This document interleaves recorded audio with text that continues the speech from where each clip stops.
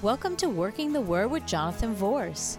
Join us now for service already in progress at Lakewood Church of God. Today, we're going to continue this series on conversational evangelism, and we're going to be talking about Jesus and Zacchaeus. How many remember the story of Zacchaeus? Zacchaeus was a little bitty guy. He was a wee little man. That song, Zacchaeus was a wee little man, and a wee little man was he. Remember? Climbed up in a sycamore tree Am I the only one that knows that song? Oh, you were already singing it before. All right. See, even Jesus likes little people. All right. Praise the Lord. All right, Luke chapter 19. Let's pray before we get going here, okay? Father, we just come to you right now in the name of Jesus, and we thank you for the joy and the privilege that we have of being able to gather together and to minister things pertaining to the kingdom of God. I pray that you would touch our hearts and our lives. Help me to be able to effectively communicate the Word of God today.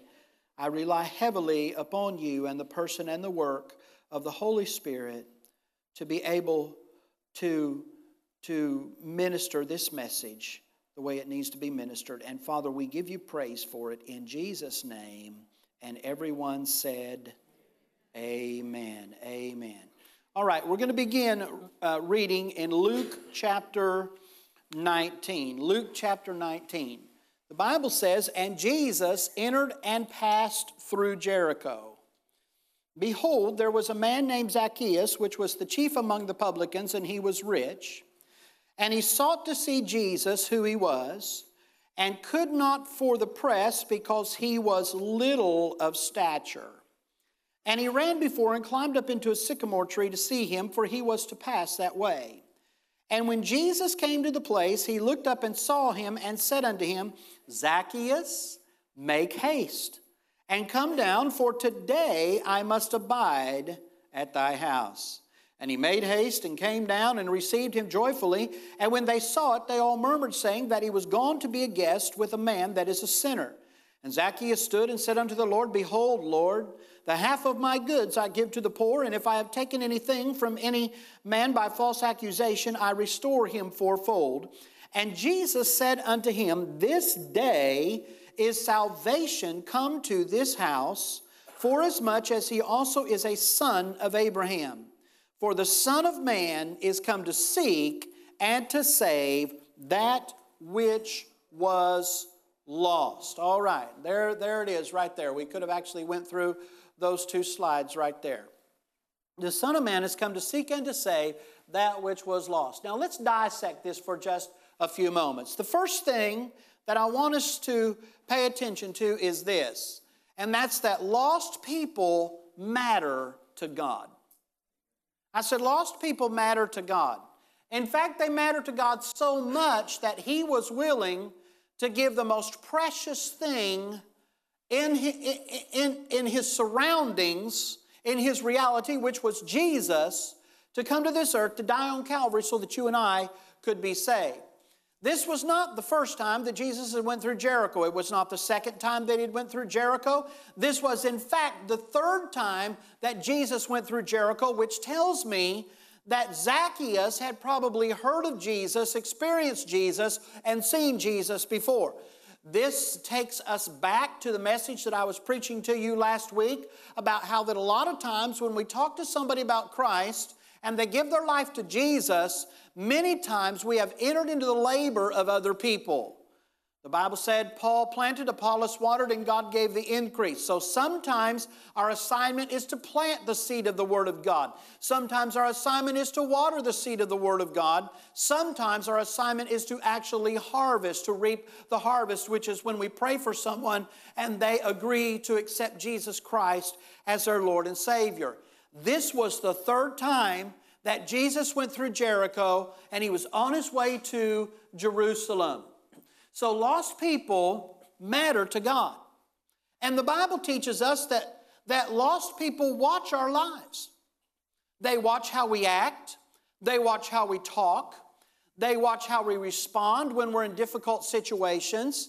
They watch our lives to see whether we really live what we profess. 2 Corinthians chapter 3, verses 2 through 3 says this, you yourselves are our letter. This is Paul writing to the rowdy bunch at Corinth, the Corinthian church. You yourselves are our letter, written on our hearts, known and read by everyone.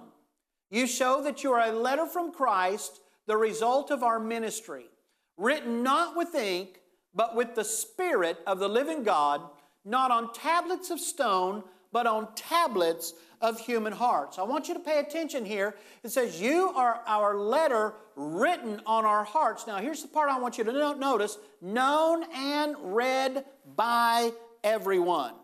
Listen to me very closely, church. People that you do not know, watch how you live. I said, people that you do not know, watch how you live. Because if you wear the name of Jesus Christ, then there is a certain level of responsibility that you carry. Another place in Scripture, the Bible says that we do not want to make the cross of Christ of none effect and bring Him to an open shame. Can I just say to you, if you're going to call yourself a Christian, for goodness sakes, act like a Christian. Hello? Act like a Christian. Talk like a Christian. You are representing Jesus. You're representing your brothers and sisters. You are representing the church as a whole.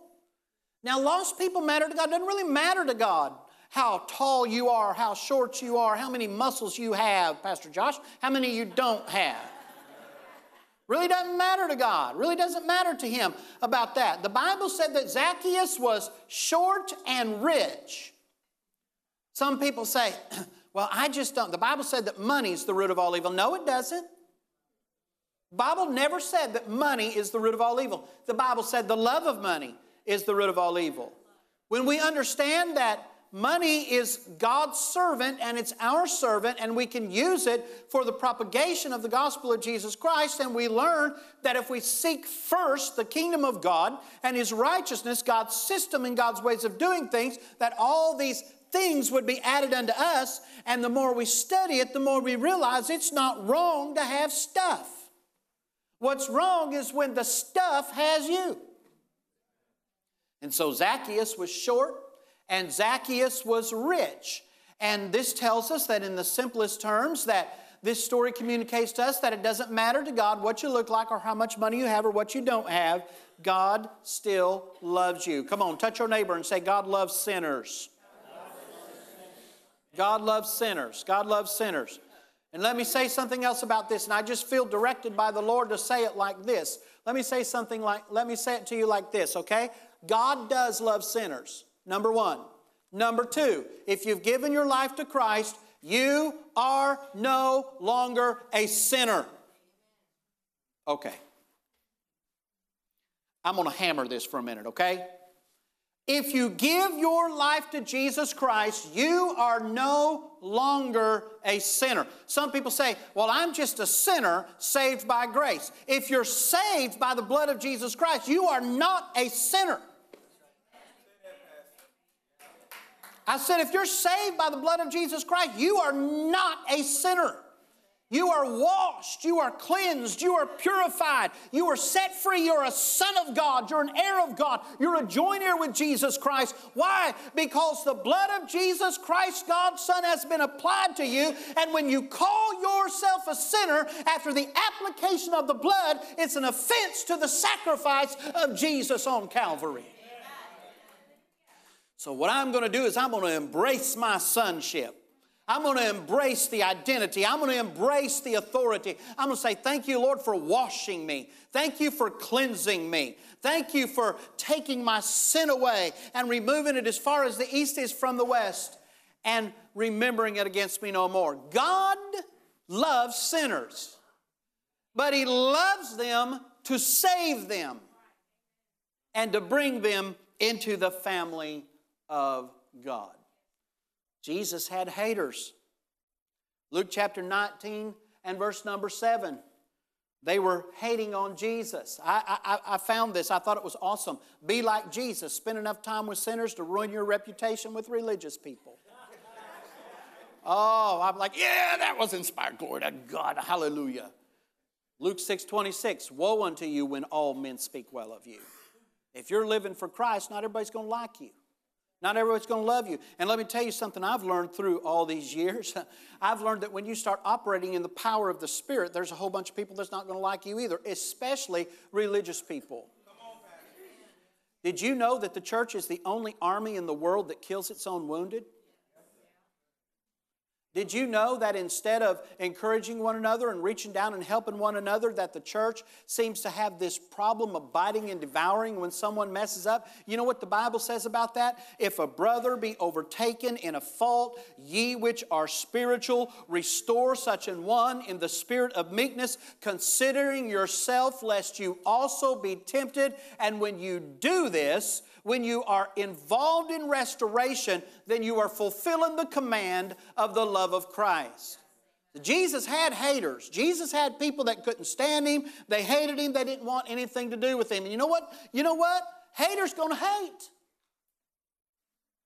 Haters are always going to hate. If your goal in life is to get everybody to love you, you're going to hit your grave and be very, very disappointed. Because I've found out on my journey through life, there are more people that love me, but there is also more people that hate me. So you shouldn't be worried when someone doesn't think well of you or when someone tries to work against you. Just stay away from the haters. Stay away from fault finders. Stay away from people that hate people. Stay away from people that have a critical, fault-finding spirit. Listen, they will destroy you. They will destroy you. Here in Luke chapter 19 and verse number 7, the Pharisees were standing over there, and Jesus had walked up to the sycamore tree, and He had said, Zacchaeus, come down. I'm going to go to your house for tea. And the Pharisees stood over there and said, well, he's going to eat with publicans and sinners. Well, let me tell you something. I found out a long time ago that most of the time a sinner will treat you better than a saint.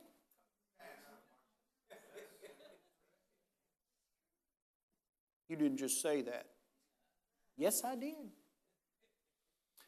2 Timothy 3 and 5, the Bible said that, speaking of people that are fault finders and critical spirit, the Bible speaks of them having a form of godliness, denying the power thereof. The Bible said, from such turn away.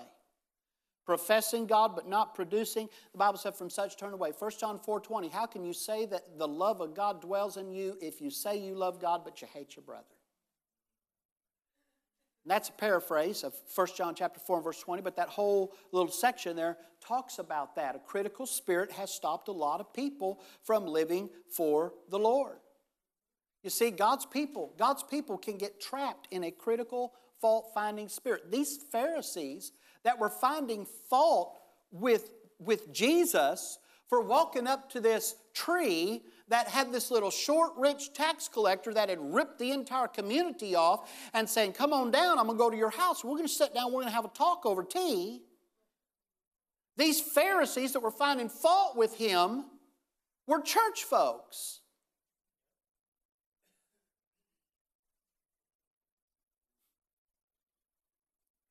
Come on, we're on conversational evangelism. And today's all about, if you profess it, you better possess it. That's what today's about. That's what the message today is about. The message today is, when you go out here and you start talking to lost people, you might have some people in the church that's going to say, well, I saw you over there in the parking lot of that bar talking to somebody. Well, why don't you just go ahead and rush to judgment? Were you there long enough to see them get on their knees and give their life to Jesus? Or are you busy going down the road calling your brother and your sister and talking about somebody and acting like the devil? Hello? I love you. I got to tell you the truth. I got to tell you the way that it is. Haters are going to hate. It's a nasty spirit that has invaded the church, and we don't have to have it at Lakewood. And for the most part, it's not here. And usually when it shows up, it lasts about 3 months. And then it goes on out the door because it figures out that it's not welcome here. You can overcome a critical spirit. You can overcome a critical spirit. You don't have to live with that. Having a critical spirit, I know, at times as a pastor and pastor's family and, my kids, they were born in the ministry. They've been raised in the ministry. We've been through some stuff.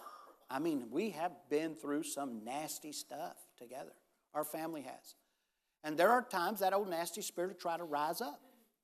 And when it tries to rise up, we have to push it back down, and we have to start praying and saying, Lord, just love people through me.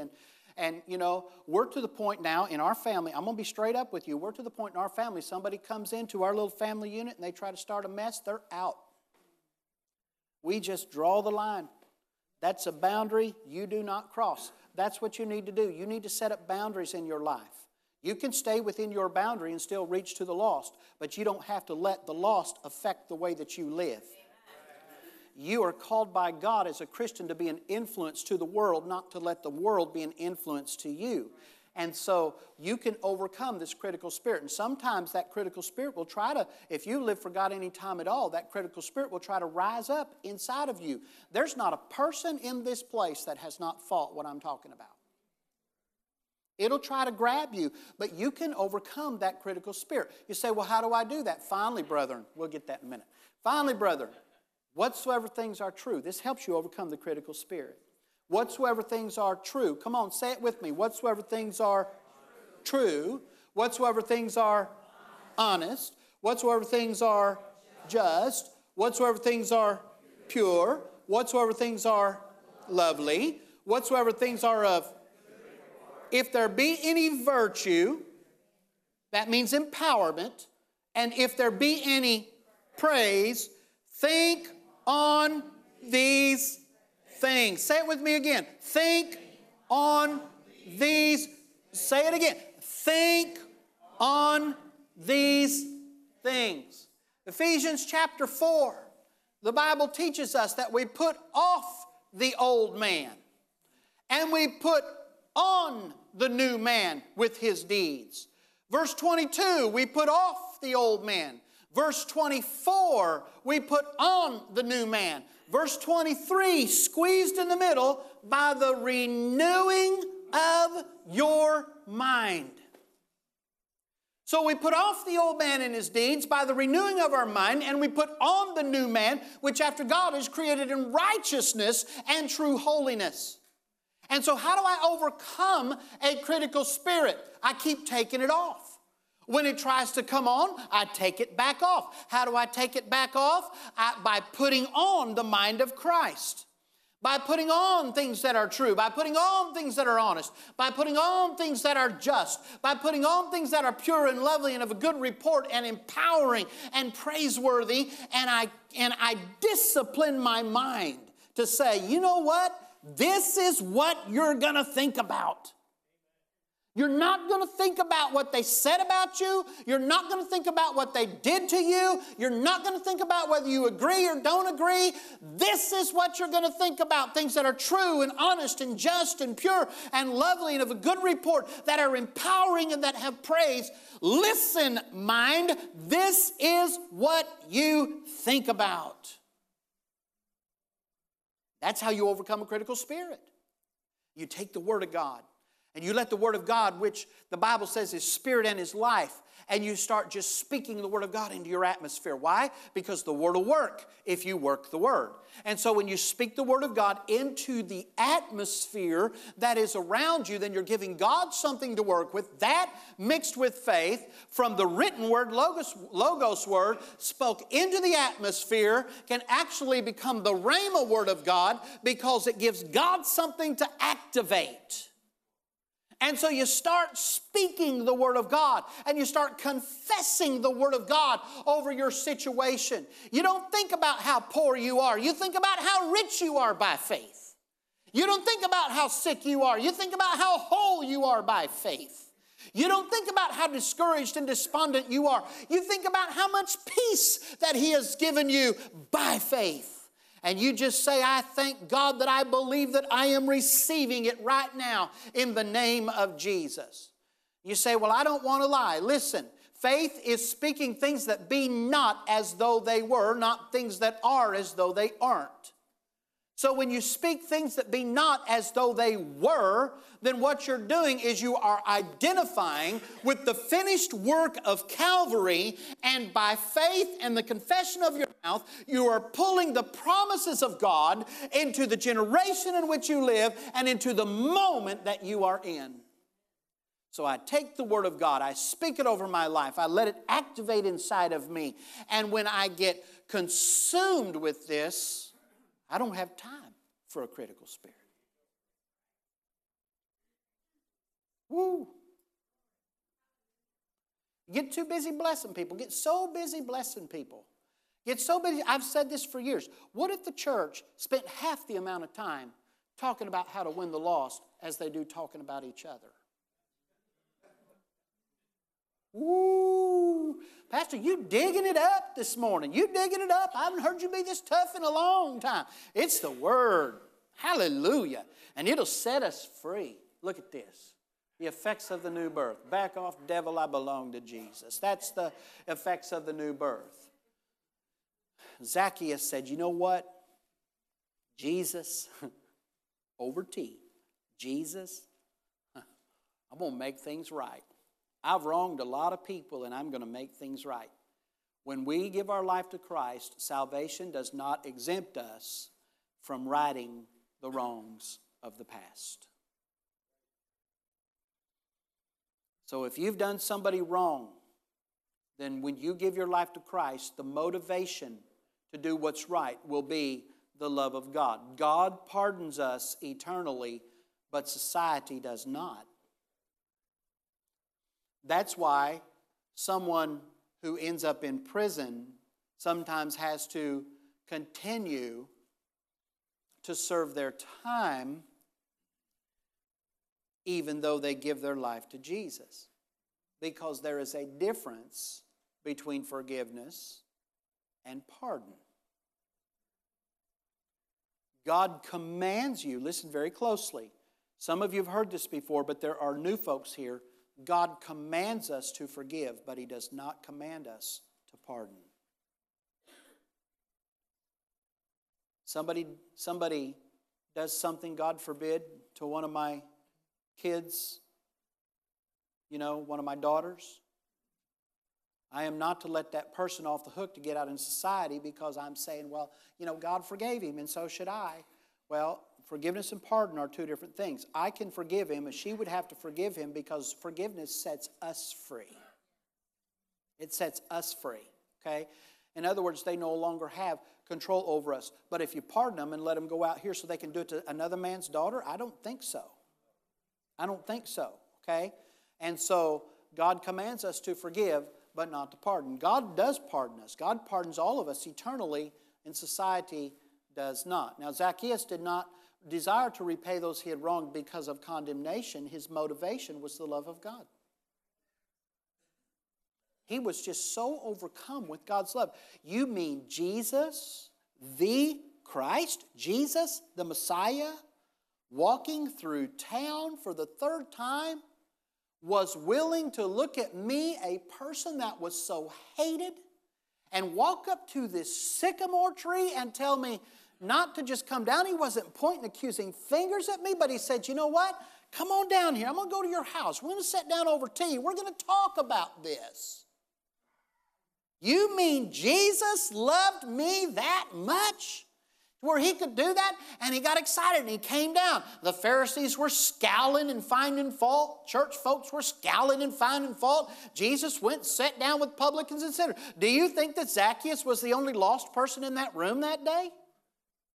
No. His entire house was lost. How do you know that? Because Jesus told him, this day salvation has come to your entire house.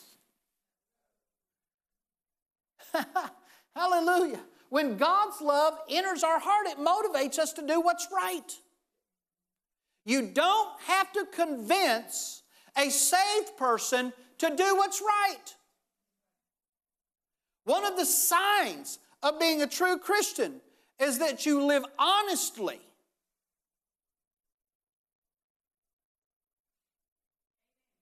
Woo! At tax time.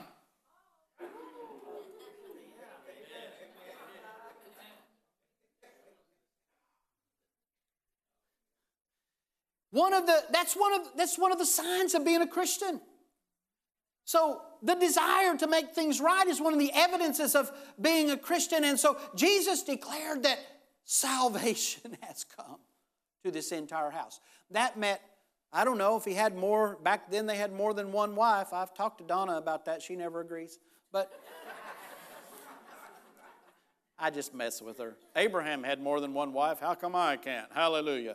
She said, you get yourself another wife, buddy. I won't be around. But maybe he had more than one wife back then. Maybe his children. Maybe he had a house full of children. I know he had servants. I know he had all it. And when they talked about salvation coming to the entire house, what he was talking about was, listen, changing the entire culture of his family.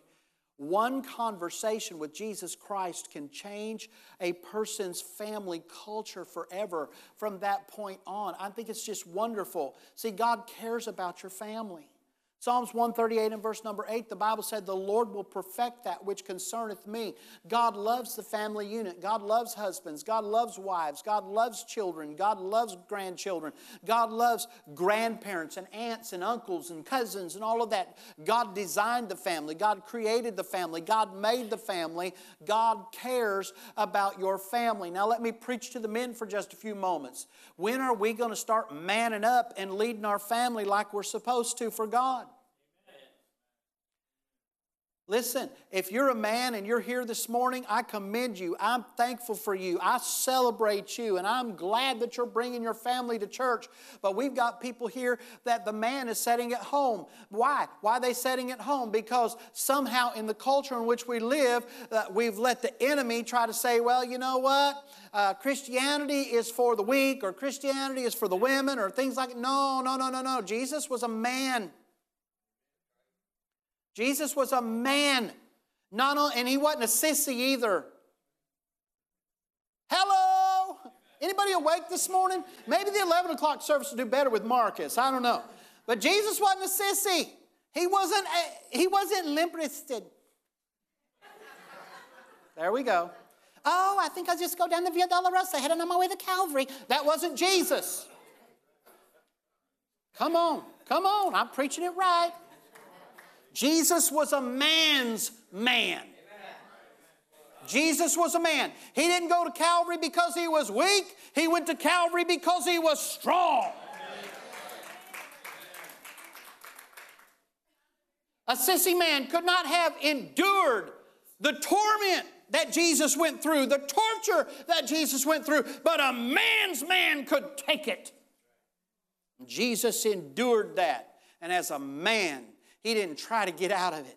As a man, he hung suspended between heaven and earth. And he cried out, Father, forgive them, because they know not what they do. And Jesus was not killed by the Jews. He was not killed by the Romans. He was not killed by the Pharisees and the Sadducees. The Bible said that Jesus said, it is finished, and he hung his head and gave up the ghost. Jesus died of his own accord only when every sacrifice that was necessary had been paid. He finished the work.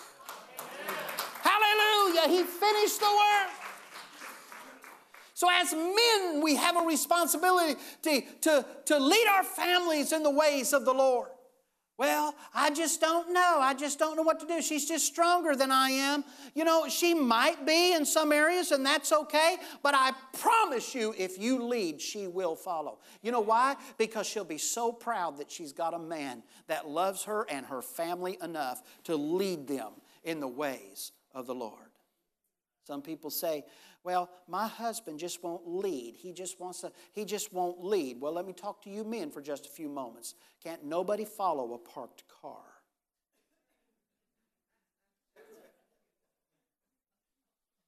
Don't you ask her to lead if you're not going anywhere. Don't you ask her to lead if you're not, or don't you ask her to follow, rather, if you're not going anywhere. Don't you ask her to follow if you're stagnant in your own personal relationship with the Lord. Jesus declared to both Zacchaeus and to his critics this truth. The Son of Man is come to seek and to save that which was lost. What disdain the Pharisees must have felt. What freedom Zacchaeus must have felt. You mean you were willing to risk your reputation as a 5-level rabbi to sit down with me in my house surrounded by stolen stuff to share with me the love of Christ? Well, Jesus, if you can take that risk on me, Zacchaeus was saying, I'm going to take a risk on you.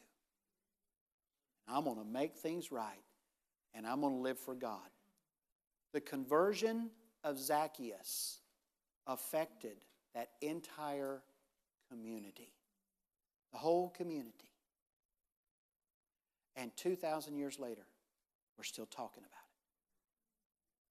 We're still talking about it. Seek means to worship. Jesus said, I've come to seek and to save them which were lost. I've come to worship, to desire, to endeavor, to inquire, to require, or to seek after, to go after the lost.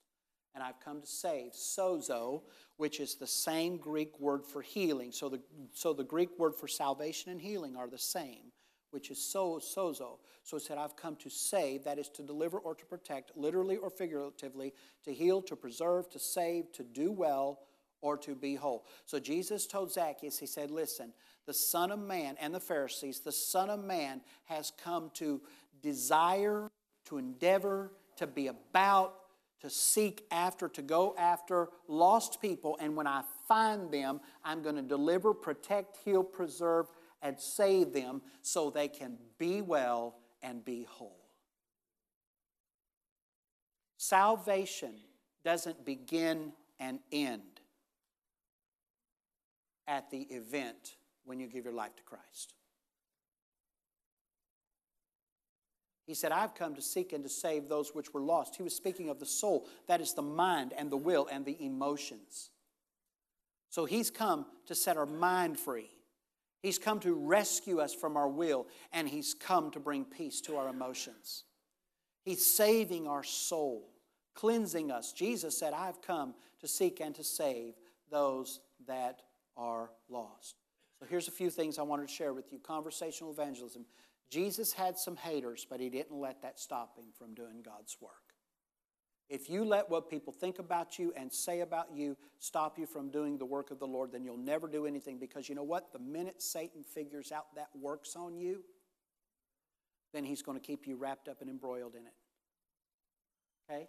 So Jesus had haters, but he didn't let that stop him from doing God's work. Through a conversation over a cup of tea, not only was Zacchaeus saved, but his entire house. His whole entire house was saved. This conversation had far-reaching impact, community, financial, eternal. For 2,000 years, people have talked about this story. It empowered and impacted his entire community, not just through people saying, wow, Zacchaeus got saved, but he actually started pouring money back into the community, paying back with interest things that he had stolen, and it revitalized the entire community. Now, here's things I want you to think about. Number one, what if Jesus had decided that going through Jericho was just too inconvenient?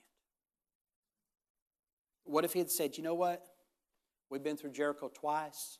We're on our way to Jerusalem. No, Jesus knew there was an assignment at the sycamore tree. Jesus knew that.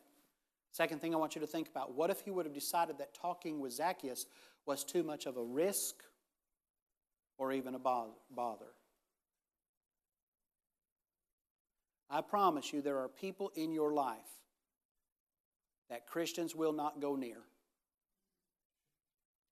because they're afraid of what it'll do to their reputation.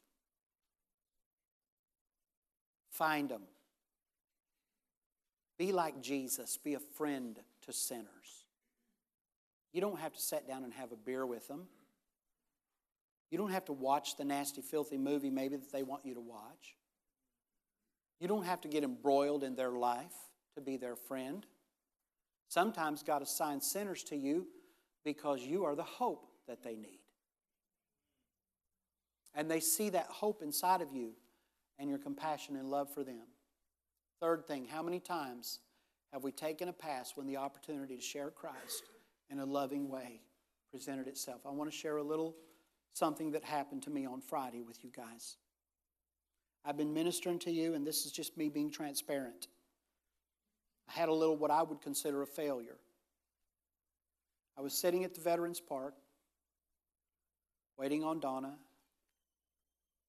I had my laptop. I was putting this PowerPoint together. I was at a picnic table with my Mac working on this, all by myself. And up comes this golf cart with 3 people in it, people that work there at the park. They just started talking to me. Small talk. I actually spoke to them first, but it was just small talk. And I told them, I said, my son just got hired and he's working for Pasco County now in the Parks and Recreation Department and whatnot. Oh, yeah, where? And we shared with him. I shared with him and stuff like that. And so we had small talk. And 2 or 3 times it crossed my mind, you need to say something about Jesus. After all, you're sitting here putting together a message on conversational evangelism. And I let them drive off because I thought it was too inconvenient. And the Lord spoke to me. And He said to me, don't ever do that again. I said, but God, I don't want them to go to hell. He said, they won't. They're mine. But what if they wouldn't have been? How many times? And so I just had that personal time with God. I said, man, God, I'm sorry. I mean, I can't chase the thing down. They're gone. I don't even know where they're at. Will I ever see them again? I don't know. But I know they're okay because God let me know they're mine. They're mine. But what if they weren't? I'm not saying that you have to talk to every single person that comes across your path, but when the prompting is there, you need to do it. And even your pastor sometimes fails that test. And when that happens, you don't just say, well, I can't make it. What you do is you say, Lord, let me make it up to you. Send me somebody else. Let me talk to somebody else about Jesus. Give me that opportunity. How many times have we taken a pass when the opportunity to share Christ in a loving way presented itself? And then what are we afraid of? Are we afraid of rejection? Is that why we don't talk to people about Jesus? Are we afraid that, we're going to bother them? Well, let me tell you something. Hell's a whole lot bigger bother than a conversation. That's eternity we're talking about here. I'm trying to help you guys understand. We have a stewardship responsibility with the hope that God has given us to reach out to lost people through conversations and share with them the message of the gospel of Jesus Christ. So if we're afraid of rejection, we're in good company. The Bible said in Isaiah chapter 53 and verse number 5 that He was despised and rejected of men, a man of sorrows and acquainted with grief, and we hid, as it were, our faces from Him. And we didn't esteem Him stricken, smitten of God, and afflicted, but He was wounded for our transgressions, and He was bruised for our iniquities, and the chastisement of our peace was upon Him, and by His stripes we are healed. And then the Bible said in verse number 6, all we like sheep have gone astray. We have turned everyone to his own way, and the Lord hath laid on Him the iniquity of us all. Now that's rejection. When Jesus was hanging on the cross and He said, my God, why have you forsaken me? That's rejection. But He went on and died anyway to finish the work so that you and I could have conversations that bring hope to lost people. The passion of our heart as a Christian should be that not one person leaves this world without Christ. Without Christ. So let's bolden up. Let's get emboldened and share the message of Jesus to those that God brings along our way. When we feel the prompting of the Holy Spirit, that means they're ripe for either being sown, watered, or they're ripe for the picking to be harvested. Let's all stand. Thank you for joining us on Working the Word. For more information, go to our website at www.suncoast4, and that's the number 4, Jesus.tv. You may also write us at 12637 Pony Lane, Hudson, Florida, 34669. Or you may call us at 727-856-1770. Our office hours are Monday through Wednesday, 9 a.m. to 5 p.m., Thursdays, 9 a.m. to 2 p.m. And remember, the Word will work if you work the Word.